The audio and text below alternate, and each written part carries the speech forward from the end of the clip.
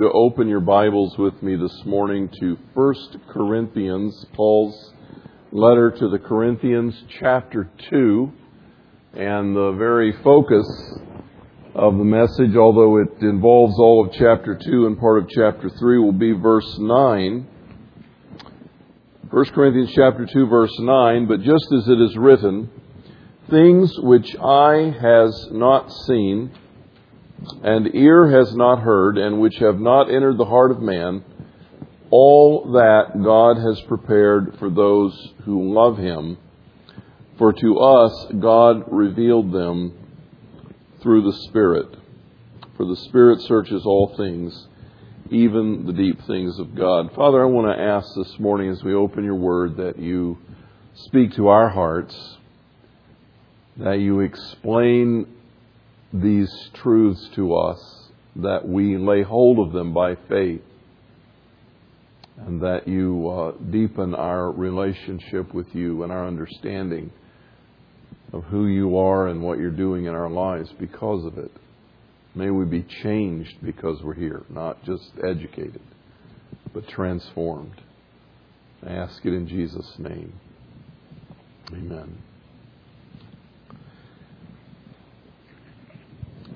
I've been going through one of those seasons, I think, as I do occasionally, where I'm kind of introspective and meditative and thoughtful about the church and about kind of where we are, not only us here in this room this morning, but as believers in this country, where the church is going, so to speak.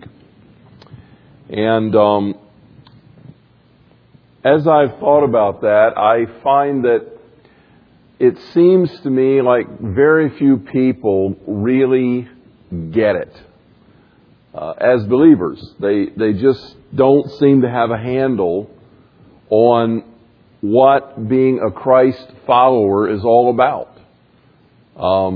It's like they've added faith as a component of their lives. It's one of the things that explains them, instead of being the thing of their lives. Instead of Jesus Christ being the focus, the singular goal in life, He is kind of an add-on. And as a consequence of that, the church is still striving in all kinds of directions and looking for all kinds of things.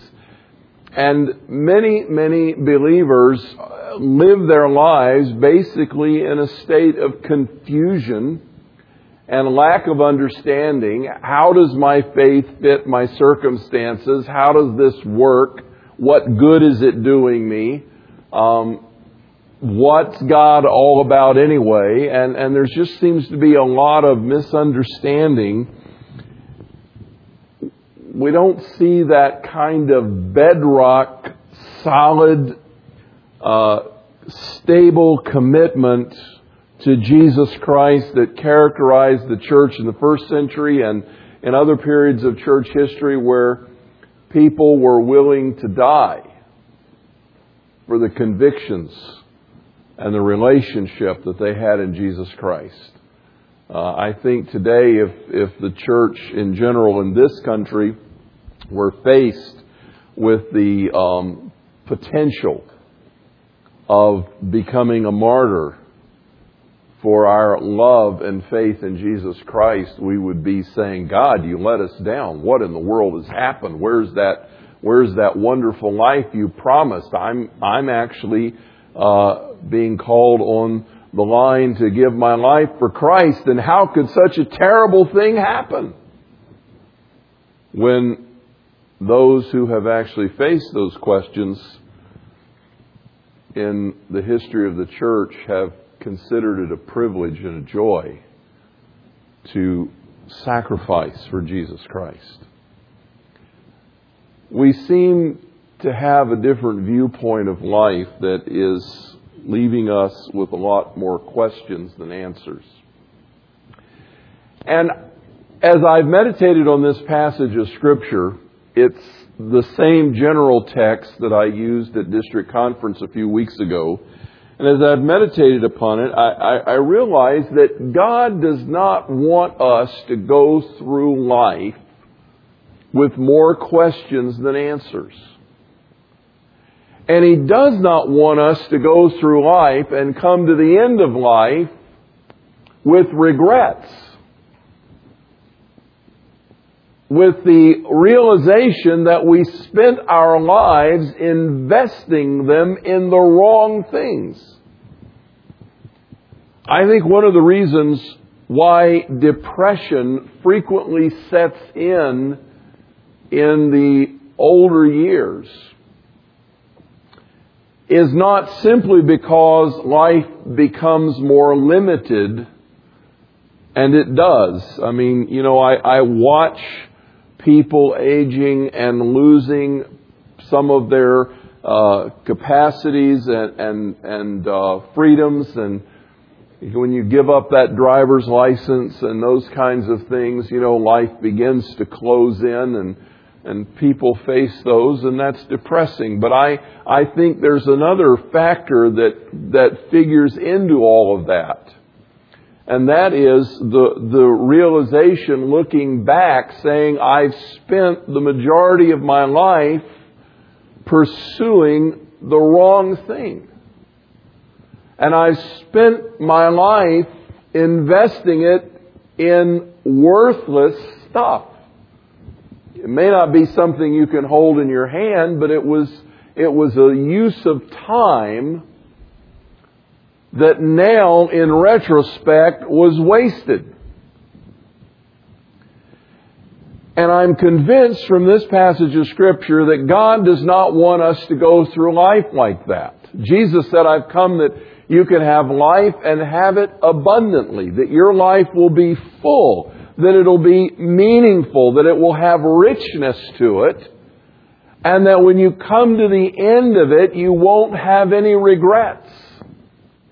In fact, if you have the opportunity to look back, many people don't. Many people are taken by a sudden catastrophic illness or a trauma, and they're just in the blink of an eye, they're gone.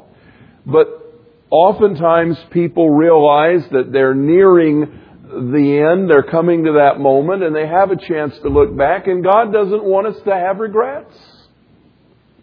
He wants us to come to that moment and say, I have lived well. I have invested my life in the right thing, and I am ready to meet my Lord. Paul said it this way, I have run the race that was set before me. I have finished my course. I have done what God asked me to do. There is laid up for me a crown, and I'm looking forward to seeing Jesus. That's a life well lived. And that's how God wants us to live. And in order to live that way, He is willing to give us insight. He's willing to give us knowledge and understanding, wisdom, if you please, about the true meaning of life so that we can live it well and spend it on the right kinds of things. And that's exactly what verse 9 of 1 Corinthians chapter 2 says, things which eye has not seen, which ear has not heard, and which have not entered the heart of man, all those things God has prepared for those who love Him. Now, it's interesting growing up that as children, sometimes we get crazy notions in our head. Have you had that experience? As a child, something got locked in there, and you got older and you realized, boy, that was dumb. Why did I ever think that? I used to sing a hymn as a kid. I grew up in a Baptist church, and I used to sing this hymn when we walk with the Lord. We'll walk by His side in the way. And I thought, that doesn't make sense. Why would you want to walk in His way? I mean, that was what my parents were always saying to me. You're in my way. So I sang the song, and I thought that's what I'll walk by His side in the way. I said, well, I'm in the way. I'm in everybody's way. Now I'm in Jesus' way, It took me many years to figure out that that's not what the song meant. That the song meant on the path that we're on together, I'll walk with Him. Oh, okay, that makes sense. Well, another one of those things that didn't make sense to me was this passage because I thought it was talking about heaven. Things which eye has not seen, which ear has not heard, which has never entered the heart of man. All those things God has prepared for those who love Him. Doesn't that sound futuristic? Doesn't that sound like heaven? Doesn't that sound like it's something waiting for out yonder? And that's kind of what I thought for many, many years until I read verse 10. Lo and behold, it has a context. Isn't that amazing that a Scripture verse would have a context? They all have a context, by the way. And verse 10 says, for to us God revealed them through the Spirit. Past tense. This is not future, this is right now. Things that eye has not seen, that ear has not heard, that has never entered the heart of man, God has prepared those things for us in this moment and revealed them to us by His Spirit. So it is possible for us to have from God a wisdom, an understanding that goes beyond human intellectual capacity and exceeds logic and takes us to a level of insight into the meaning of life that God is willing to share with us, so that we won't go through life blindly and come to the end confused and wonder what it was all about. Or in the present moment, the second to the last song we sang, when disaster strikes, when the waters rise, life sometimes slams you. It hits you with hard stuff. And, we find ourselves reeling, saying, what's the meaning of this? And God does not want us to live in perpetual questioning. He wants to give us insight and understanding. He has prepared amazing vistas of spiritual insight for those who love Him. You see what He says? All that God has prepared for those who love Him. You know what a vista is? How many of you have driven through the mountains? I see your hand? You've been on a trip through the mountains. Okay, many of you. They have little turnoffs where you can stop and it says overlook ahead. If you're in the Smokies, if you're on the Great Smoky Mountains, you see overlook ahead and you pull off the road and you can see the vista. You can see the expanse of mountain and valley and the beauty, and it just stretches out before you. It's amazing. And all of a sudden, a sense of the immensity and the grandeur and the wonder of the mountains kind of strikes you. A few years ago, when one of the young women in our church got married out in Portland, the family wanted me to do the ceremony, and so they flew my wife and me out to Portland to do the wedding, and then gave us a few days while we were out there, and we rented a car and we drove over to the Pacific Northwest coast, and we had a chance to drive up and down the coast. And I grew up in Florida, where the beach was flat and level, and you kind of walked a few hundred yards out on the sand usually into an ocean that just kind of gradually, it was totally different. The Pacific Northwest has cliffs, and there are boulders in the water the size of this room. And you come on one of those overlooks and it's like, here's the Pacific Ocean stretching out, and there's the forest, and there are the cliffs, there's these big rocks, and it's like, wow, this is totally different. And you get that vista, that overview, the panorama. In fact, as a photographer, those of you that are into that, it's quite a challenge to take a picture of that covers the expanse, because the camera can't take in all that the eye can see. It's just amazing. God wants to give us those vistas, those panoramas of understanding, of appreciation of life and of His own character and of our nature. He wants to explain things to us so that we are not living life in confusion. But as the psalmist put it, He has set my feet upon a rock, and I am solid and stable. And the winds and the waves cannot shake me, because I know that I know that I know the truth. I know the secret to the meaning of life. I understand it. I'm moving in the right direction. I'm confident in my destiny. Why is it important for us to have these vistas? Well, for one thing, Paul says in Romans, I can never get very far away from Romans. Romans explains everything. But Paul says in Romans chapter 12, verses 1 and 2, I urge you therefore, brethren, by the mercies of God, to present your bodies a living and holy sacrifice acceptable unto God, which is your reasonable service of worship. And do not be conformed to the world, but be transformed by the renewing of your mind, that you may prove what the will of God is, that which is good, acceptable, and perfect. You see, the key to transformation begins with the renewing of the mind. We have to have a new way of thinking. We have to see things properly the way God sees them so that we can assess them with the right value. Another way of saying it is worldview. We have to have a God-centered biblical worldview. We have to think the way God thinks, and we don't do that naturally. In fact, the Scripture says there is a way that seems right to a man.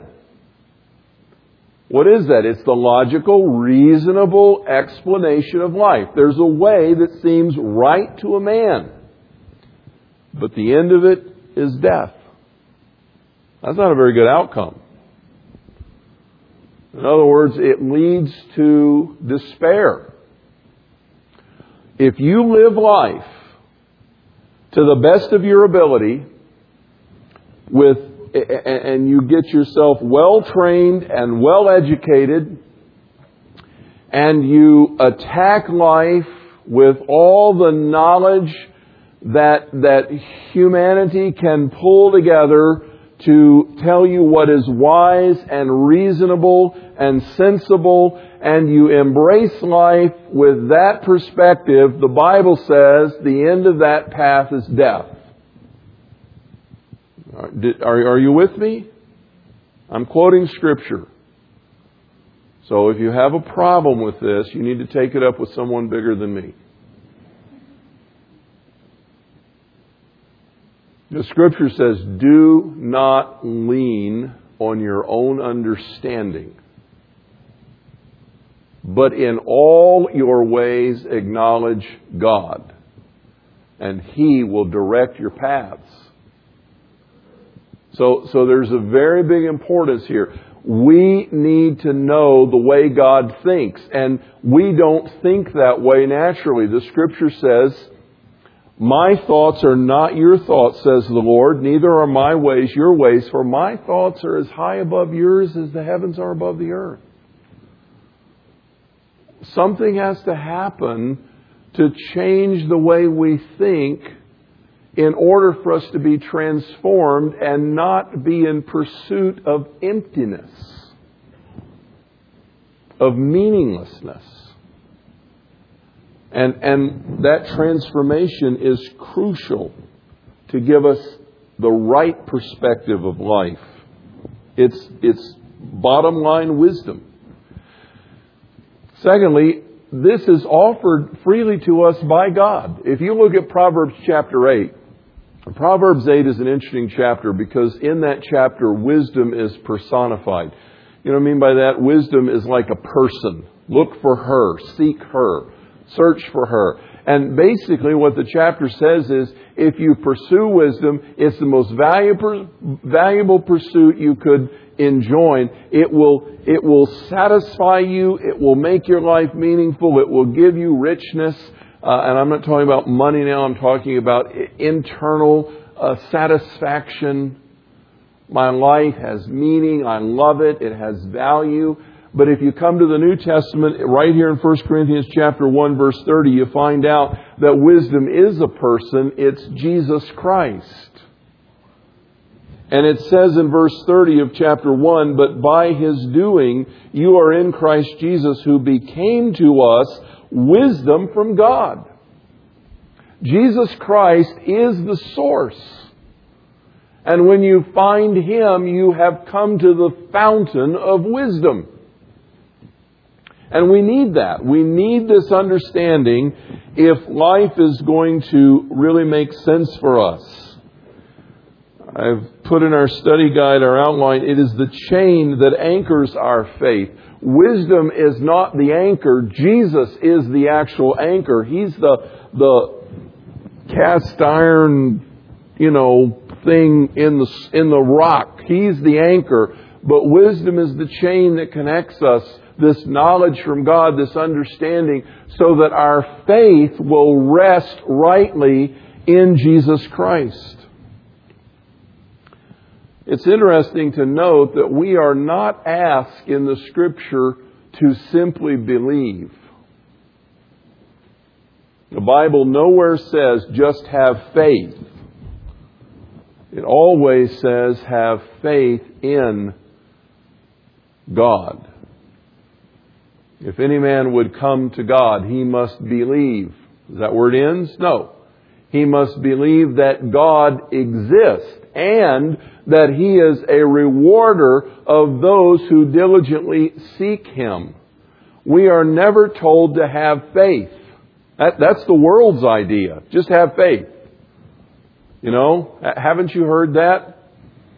You talk to somebody in a situation of crisis. Is your faith holding up for you? Faith is never going to hold up for you. Faith will let you down every time. What good is faith? Just have faith. Okay. You're standing in the tunnel. There's a light in front of you. Is it the end of the tunnel or is it the train? Just have faith that it's the light. Well, that's great if it's not the train. But if it's the train, you're in trouble. Faith is useless unless it has an object. And the Scripture never counsels us to have faith. It counsels us to have faith in a person and to put our confidence and trust in Him and in His Word, in His truth. We're not asked to believe in anything. We're asked to believe in something very specific. That we believe in the truth. We believe in Jesus Christ. We are also told in His Word that there is absolute truth. So this book is not fluid. It's not an opinion. As one person put it, God did not give us 10 suggestions. This book is absolute fact. It is the bedrock, and we're invited by God to trust Him and to trust His Word. Because it's true. It will tell you whether the light is a train or the way out. The Bible has that kind of guidance. God is willing to give us that information. He wants us to move through life successfully so that when we come to the end, we will have lived well and we will be satisfied, and we can look back over our years and say with Paul, I have run the race that was set before me, and I have finished my course. There is laid up for me a crown. I'm looking for it. Well, if that kind of knowledge from God, if that kind of wisdom from God is all that important, the question becomes, how do we get it? And the first thing that we have to recognize from 1 Corinthians chapter 2 here is that it does not come naturally. It cannot be discovered naturally. Notice what he says in verse 9 again. Things which eye has not seen, ear has not heard, and which have not entered the heart of man. What is he saying? God has prepared understanding for us. God has prepared knowledge for us that no one has ever seen on their own. No one has ever heard on their own. No one has even thought about it. Because it's foreign to the way we think. The knowledge and wisdom that God wants to give does not naturally fall along the lines of human reasoning. So eye has not seen. You didn't see it on a vista in the Great Smoky Mountains. You didn't see it on your television. You didn't see it on a billboard. Lord knows you didn't see it on a billboard. You haven't heard it. It's not something that you've heard in the natural realm. You didn't get it in a college classroom or from your high school teacher or in a lecture. It's not the kind of thing that other people, you stand around and talk about at your favorite gathering place. Usually. Eye is not seen, ear is not heard. In fact, human beings, apart from God, never even think the right way. It's never entered the heart of man. It's never occurred to anyone. How many times have you heard people who in the natural realm, and this is one of the things that can trip us up, because it cannot be attained or determined by effort or rational analysis. It must be revealed. How many times have you even heard people who have embraced Christianity? I mean, think about that for just a moment. Once again, we're not supposed to have faith in a system. What does it mean to follow Christianity? Have you ever heard people say that? Yeah, I live by the 10 Commandments. Right. You just don't understand the 10 Commandments. Anybody that says that doesn't understand them. I live by the Golden Rule. I like the teachings of Jesus. He was a great philosopher. I have adopted his philosophy. Nonsense. You can't do that. You can't even come to the Bible by human wisdom and logic and embrace it as a system of life, a way of living, a philosophy. It is not. We are introduced to a person and brought into a relationship. And God wants us to walk with Him. So this wisdom that God offers, this understanding, cannot be determined by human effort or rational analysis. It must be revealed to the discerning heart by the Spirit of God. Notice what he says in verse 10. For to us God revealed these things through the Spirit. Look with me in these last verses of chapter 2. For the Spirit searches all things, even the depths of God. For who among men knows the thoughts of a man except the Spirit of the man which is in him? Even so the thoughts of God no one knows except the Spirit of God. Now we have received not the spirit of the world, but the Spirit who is from God, that we might know the things freely given to us by God, which things we also speak, not in words taught by human wisdom, but in those taught by the Spirit, combining spiritual thoughts with spiritual words. But a natural man does not accept the things of the Spirit of God, for they're foolishness to him, and he cannot understand them because they are spiritually discerned or appraised. But he who is spiritual appraises all things, yet he himself is appraised by no man. For who has known the mind of the Lord that he should instruct him? But we have the mind of Christ. Now, what is Paul saying here? He's saying that he gives us an example. He says, who knows the thoughts of a man except the spirit of a man? And I submit to you this morning, let's just take the test. Think about it for a moment. Who knows you better than you do? Let's leave God out of the equation for a moment. I know that's the Sunday school answer, but just, like the little boy that was shown a picture. You've heard the story in Sunday school. He's shown a picture of a squirrel, and the Sunday school teacher said, what is this? And he says, well, I know the right answer is Jesus, but it looks an awful lot like a squirrel. I mean, we kind of go that way. Okay, so just take God out of the equation for a moment. Who knows your thoughts better than you know your thoughts? You can be married, you can have a best friend, you can have family relationships. I don't care who it is. No one really knows what's going on inside of you. Totally. In fact, there's thoughts that go through your mind you hope no one will ever know. We all have them. There's only one way for me to know what's going on inside of your head, and that's for you to tell me. Otherwise, I have no way to know. You're the only one that can know that, unless you choose to tell me. Paul says, think about it. That's logically true, right? So he says, no one knows the mind of God except the Spirit of God, and those to whom He chooses to reveal it. So how can we know what God is thinking? The only way we can know is if He tells us.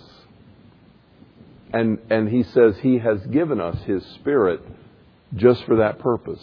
God wants us to know His thoughts. He wants us to know what He's thinking. He wants us to know what's on His mind. Jesus said, I don't call you slaves. A slave doesn't know what his master is doing, but I've called you my friends because I'm telling you what's going on in my mind. I'm telling you what my goals are. I'm telling you my will. I've brought you into the inner circle. I'm revealing to you my heart. So Paul says that God wants to tell us what's on His heart. He wants to explain the panorama of life to us from His viewpoint, which, by the way, is perfect and infallible. He knows what's going on. And He wants us to understand that. But we can never get there on our own. Spiritual thoughts are spiritually discerned. I was going to talk about intuition. I didn't do this in the first hour, and I'm probably going to get into trouble here. You know, some people say they have intuition. What does intuition mean? It means they have a sense of knowing that kind of bypasses the brain. You know what I mean by that? And some people like to make a lot out of women's intuition. I think I'm going to get in trouble. There's just no way out. But I've already waded in, so I'll swim for a while. But I really think perhaps what it is they're more astute observers. They're more keyed in to emotional intelligence than guys are. Now, some of you men can take me to task for that, but I think it's something, by the way, that you can learn as well. But I think perhaps women are more wired that way than men initially. I don't know. I'm in trouble. I'm going to stop. I'm just going to keep moving on. But intuition, there's also the science that has gotten into micro emotions. Do you know what I'm talking about? They've done this with high-speed video where they focus on a person's face and they can lift one frame out of 60 frames a second. And in a millisecond of time, for example, anger may cross someone's face, even though they're saying, oh, of course, I'd be glad to help you. But you catch it on high-speed video, and the initial reaction was anger or irritation. And they say some people are cued into that. They can catch those micro emotions. They can catch those micro flashes that are typically missed. Well, discernment is like that. Discernment is something that kind of bypasses the rational process. It's a knowing, a truth that comes from within and arises up to the mind. And Paul says that the spiritual things are spiritually discerned by spiritual people. In other words, the Holy Spirit of God brings truth to us at a level that is even more profound than the mind. And the truth comes in the door by faith out of the relationship. And then it rises to the mind where we give words and thoughts and meaning to it. But truth comes in our relationship with God. Let me explain what I mean with an illustration. A few years ago, we had a young lady come and speak to us who happened to be a converted Jew, and she was a follower of Jesus now. And she came to share her testimony about Passover time because we wanted her to give us some insight into Passover. And this was her testimony. She was a college student who was a total rationalist, a humanist, who was a moral relativist, and completely embraced situational ethics. That means you do whatever you feel is right at the time is what you do. Whatever your truth is your truth. My truth is my truth. Your truth is your... Everybody can have truth, and it can all be different. Wow. You know, she was a complete relativist. And she had been having conversations with this pastor about the Bible and about Scripture, and she didn't believe the Bible. It was a human book written by human authors, and it was full of mistakes and archaic ideas, and it really wasn't very applicable to the times. And she was all for the new agenda in morality in our country, which is no morality at all. And she had embraced all of those kinds of things. And she was a typical worldly, unbelieving college student.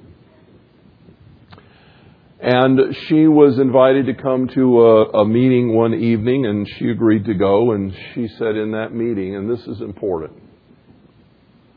she said in that meeting, she said somewhere through the sermon, she said, I realized, she said, God opened my eyes and I realized that I was a sinner. I had sinned against the holy God and I needed a Savior.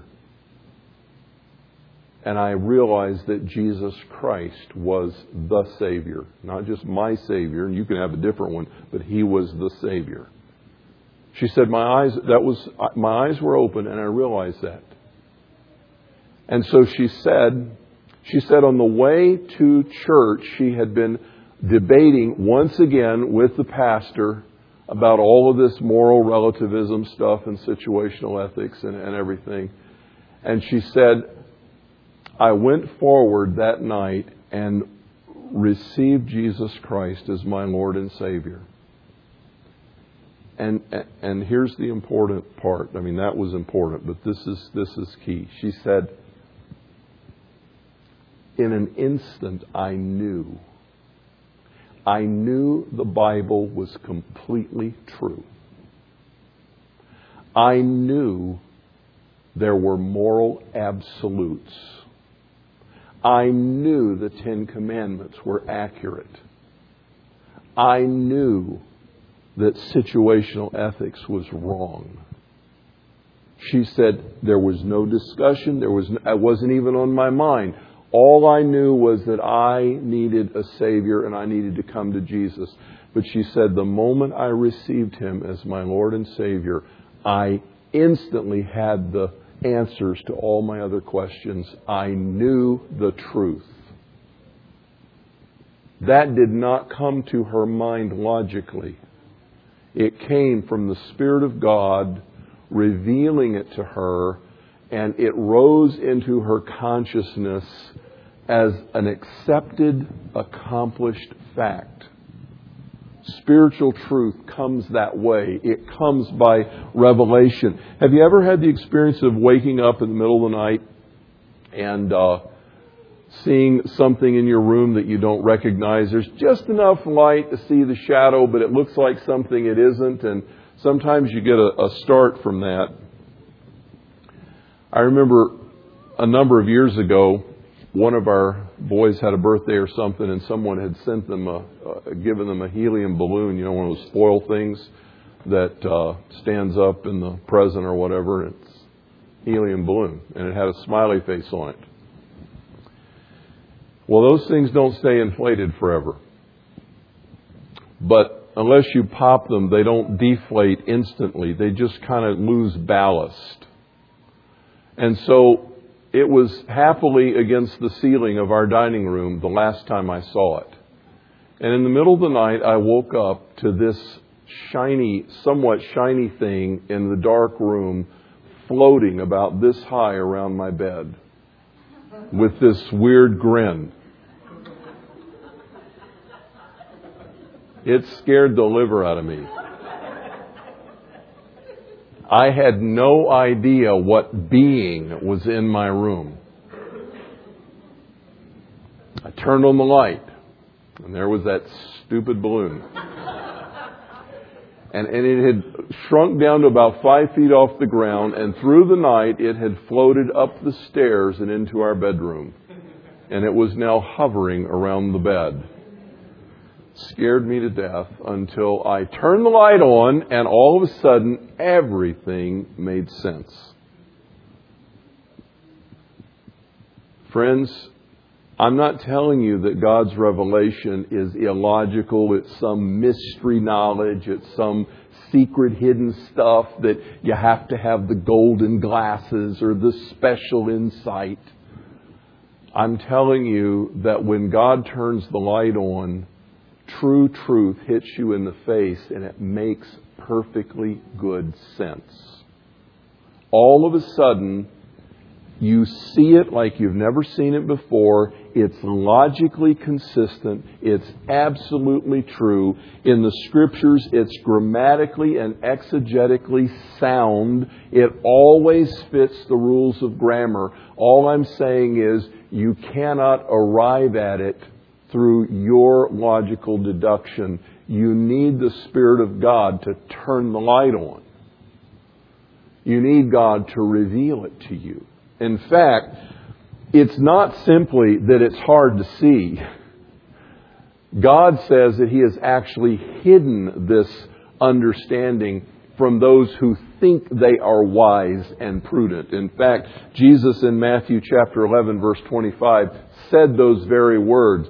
God has hidden these things from the wise and prudent and revealed them unto babes. In other words, God takes an active role in concealing things from people who are arrogant. They're not really wise and prudent. They just think they are. They think they can figure it out. They think they're smart enough to decipher it all.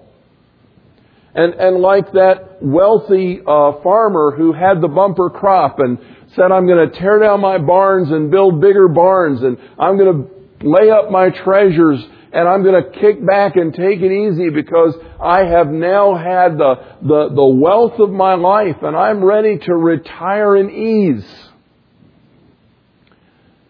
And Jesus said, the word came to him, you fool, tonight your soul is required of you. In other words, this is your last day on the planet. You've got the architect here designing a bigger barn, and this is your last day. What good's it going to do you? And Jesus followed that story up with these words, for what does it profit a man if he gains the entire world and loses his soul? But here's the thing, friends. We always think of that in terms of, in ultimate terms. You either die and go to hell, so you lost your soul, or you're born again and you go to heaven, so you saved your soul. I want to say to you this morning, it's possible to lose your soul a little bit at a time, even though as a believer in Jesus Christ, you will end up in heaven whenever you die. The fact is, you can spend your life foolishly because you are pursuing empty things. And when you come to the end of the journey and you look back, you will be sad because you wasted it. You invested it in the wrong thing. How many people could you have spoken to? How many hours could you have spent with those you love? How much time could you have spent getting to know Jesus? You know, I've seen many people come to the end of their life and move through the veil. And not all of them, even believers, are ready to go. And some of them are very fearful. And I think one of the reasons is we just don't know Jesus well enough. We just don't know Jesus well enough. We're all going to end up there someday. If Jesus tarries, every one of us is going to face that moment. And I guess the thing that gives me pause is when it's all said and done and the last day of my life has been written,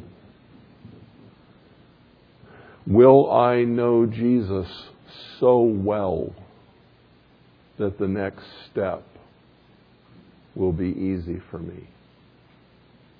I'm not talking about physically. It's never easy to die physically. But spiritually, we can be prepared. God does not want us to come to the end of the journey and be lost. And I'm not talking now about heaven and hell. I'm just talking about life. God wants us to live our lives on purpose, with meaning, with content. I have come that you can have it in abundance. I don't want you to go through life confused. I don't want you to go through life mystified by the things that are happening. I want to give you the panorama. I want to explain things to you. I want you to walk with me. I want your life to have meaning. The natural man, you can't figure this out on your own. Well, who can have it? If we can't get it on our own, to whom is God willing to give it? Well, He's not willing to give it to the natural man because spiritual truths make no sense to Him. He rejects them. The Bible says that Jesus Christ is a stone of stumbling and a rock of offense. What does that mean? It means when you look at a natural man, and when I say natural, I mean just ordinary people out on the street who are not followers of Jesus Christ. When you look at a natural man and you say, did you know, sir, that you have done wrong things in your life that the Bible calls sin? And did you know that God who is in heaven, who made you, is a holy God, and one day you're going to have to answer to Him for those things? Now, He may or may not agree with you up to that point. Most people these days are going to say, you're nuts. Leave me alone. And then you say, do you know how God is going to determine how well you did? And whether or not you can gain heaven? And the natural man will say, well, sure. I've done the best I could. I haven't really tried to do anything wrong. I've done some things wrong, but they're just kind of by accident. And I've done the best I could, and I've been good to people, and I've tried to live by the golden rule, and I've tried basically to keep the 10 Commandments and tried not to lie too much. Well, I never liked my wife's meatloaf, but God understands that, telling her it was good was not really a lie, and so I've kind of managed to get through life, and so I think I'm a pretty good person, and God's going to accept me. And you say, did you know that God's requirement is absolute perfection? Did you know that God is so holy He cannot stand to look at even one tiny sin, one tiny thought that you had that was inappropriate? God hates that. And it causes revulsion in Him. It causes His wrath to be kindled. The score is perfection from the second you were born till right now. You can never have had one thought or word or deed that is inappropriate to a holy God. And He says, you're nuts. You're just crazy. And then you tell him, but Jesus Christ died on the cross and shed His blood to cover your sin. And if you will believe in Him, God will forgive you and cleanse you and make you perfect in His sight. And the natural man says, now you've lost it. Now you're crazy. And the biggest problem with the cross, the reason the cross is a stumbling block to unbelievers, is because it requires them to give up on their own best efforts and to humbly turn to God for what they cannot do for themselves. And no one wants to admit they are helpless. That's just one example. There are many others. Jesus said, you want to get ahead in life?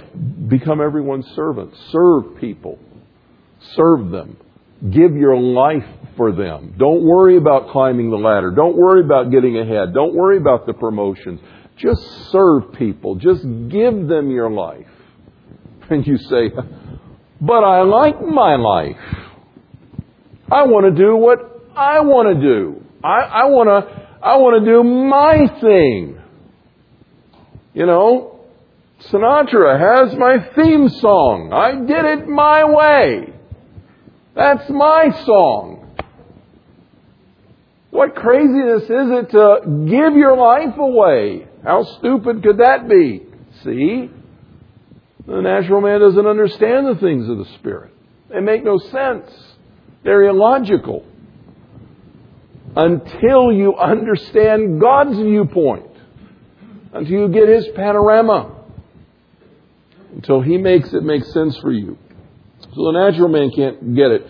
But the problem is, and I'm speaking to a largely believing audience this morning, the problem is many Christians can't get it. Not only can unbelievers not get it, but many Christians can't get it because we are carnal. Look at chapter 3. And I, brethren, could not speak to you as spiritual men, but as to men of the flesh, as to carnal babes in Christ. I gave you milk to drink, not solid food, for you were not able to receive it. Indeed, you're still not able, for you're still carnal, because there's jealousy and strife among you. Are you not of the flesh? What is all this business of jealousy and strife? Well, if you read the whole Corinthian letter, you find out what was going on in their church. But here's the bottom line. People who still are out for themselves will never have the insight and understanding that God wants to give. And many believers are like that. Here are Christians at Corinth who are carnal, and notice their carnality is reflected in their jealousy and their in other words, they want their own way. And as long as you want your own way, you're not going to understand the ways of God. He's not going to tell you. He's wasting His breath. And God does not waste His counsel. You've heard me tell the story, some of you. Well, let me do a show of hands. How many of you have heard me tell the story of how they catch monkeys in Indonesia? Can I see your hands? Oh my goodness, you did better than the 8 o'clock group. I only had about 3 or 4 people in the 8 o'clock group. Well, afterwards, someone came up to me and actually explained it to me, that they make what they call a monkey fist out of a coconut. So I got a little embellishment to the story between services. But this is true. For those of you who haven't heard, the rest of you, you can tune out for just about 1 minute and you got to come back. Monkeys, if you try to chase them, they run into the trees, climb the trees, and get away. So how do they catch them? They drill a hole in a coconut about 2 inches wide. They hollow out the coconut from that hole, and then they put something in the coconut, some food or some article, a shiny bauble or something else that the monkey wants. And they put the thing out, and the monkey comes along and sticks his hand, squeezes it down and sticks his hand in the hole and gets his fist around the treasure. And then you just simply chase him down because he will not let go of it. And he can't climb a tree with a coconut on his fist. Okay? That's real stupid, isn't it? I mean, we got to admit, monkeys are stupid. Friends, how many Christians are caught by the enemy because we saw something we wanted and we put our fist around it and we've got a hold, and now we've got this coconut on our hand and we won't let go. And the enemy just runs us down. Until you are willing to let go of your goals and embrace God's fully, He will not waste His breath explaining to you the deeper meaning and understanding. And this goes deep. I'm not talking about that 50-inch flat screen. I'm talking about, can I get real honest with you? God, you have to make my marriage work. You have to make my marriage work. You've got to give me my wife, but you've got to give me my husband back. I have to have this marriage work. Is that more important to you than Jesus Christ? God, you've got to heal me. You've got to heal me. It's not right for a Christian to have this illness. Is that more important to you than Jesus Christ? You've got to meet my need. You've got to pay my bills. Is that more important to you than Jesus Christ? You've got to help me get this advantage in life. I've got to move ahead. I've got to have this thing. It's noble. It's honest. It's a wonderful thing. There's no reason why you should object to it. I want it. Is that more important to you than Jesus Christ? Lord, you've got to get my kid off drugs. You've got to do it. You have to do it. Till I have that, it's all I want. Oh, is that more important to you than Jesus Christ? You see what I mean? We get our fist around something that we want really, really bad. And God says, I would love to explain this to you more fully. But you are so fixated on your goals that you can't hear me talking.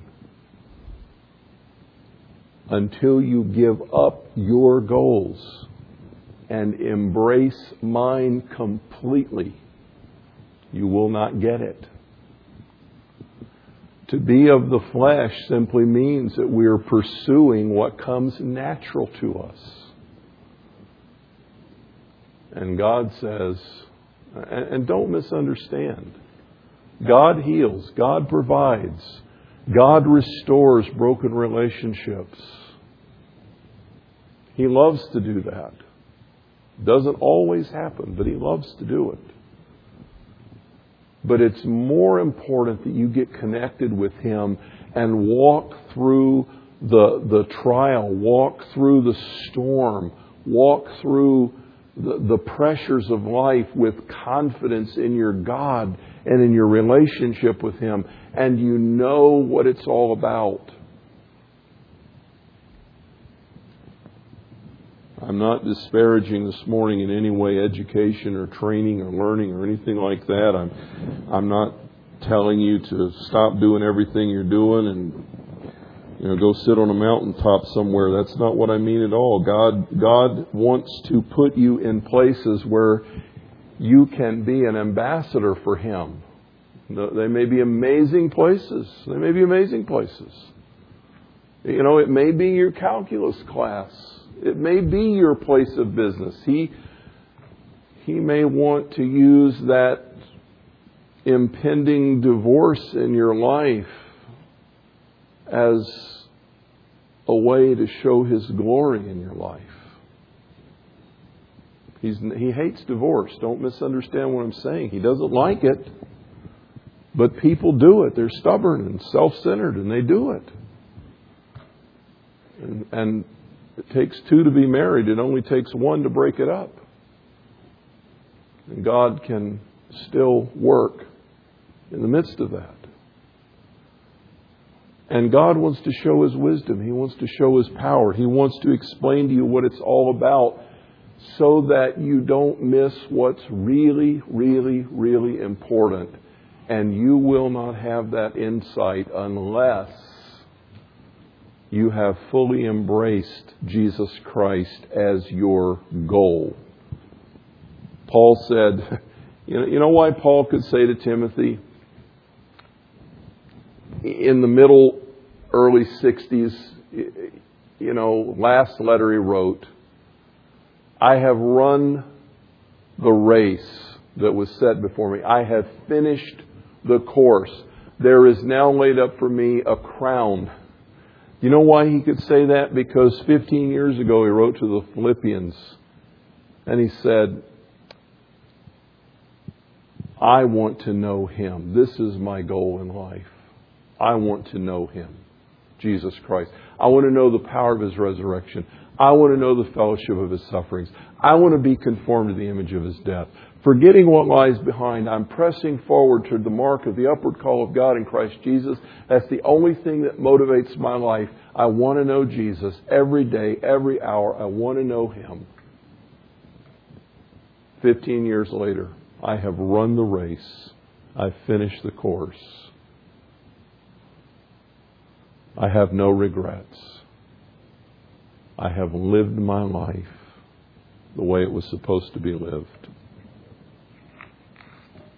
Friends, if you're willing to come to God in humble dependence, one of the reasons this sermon's on my heart, I cannot believe when I think about it sometimes how many people in our church, a relatively small congregation, I cannot believe how many people are facing crises, major crises.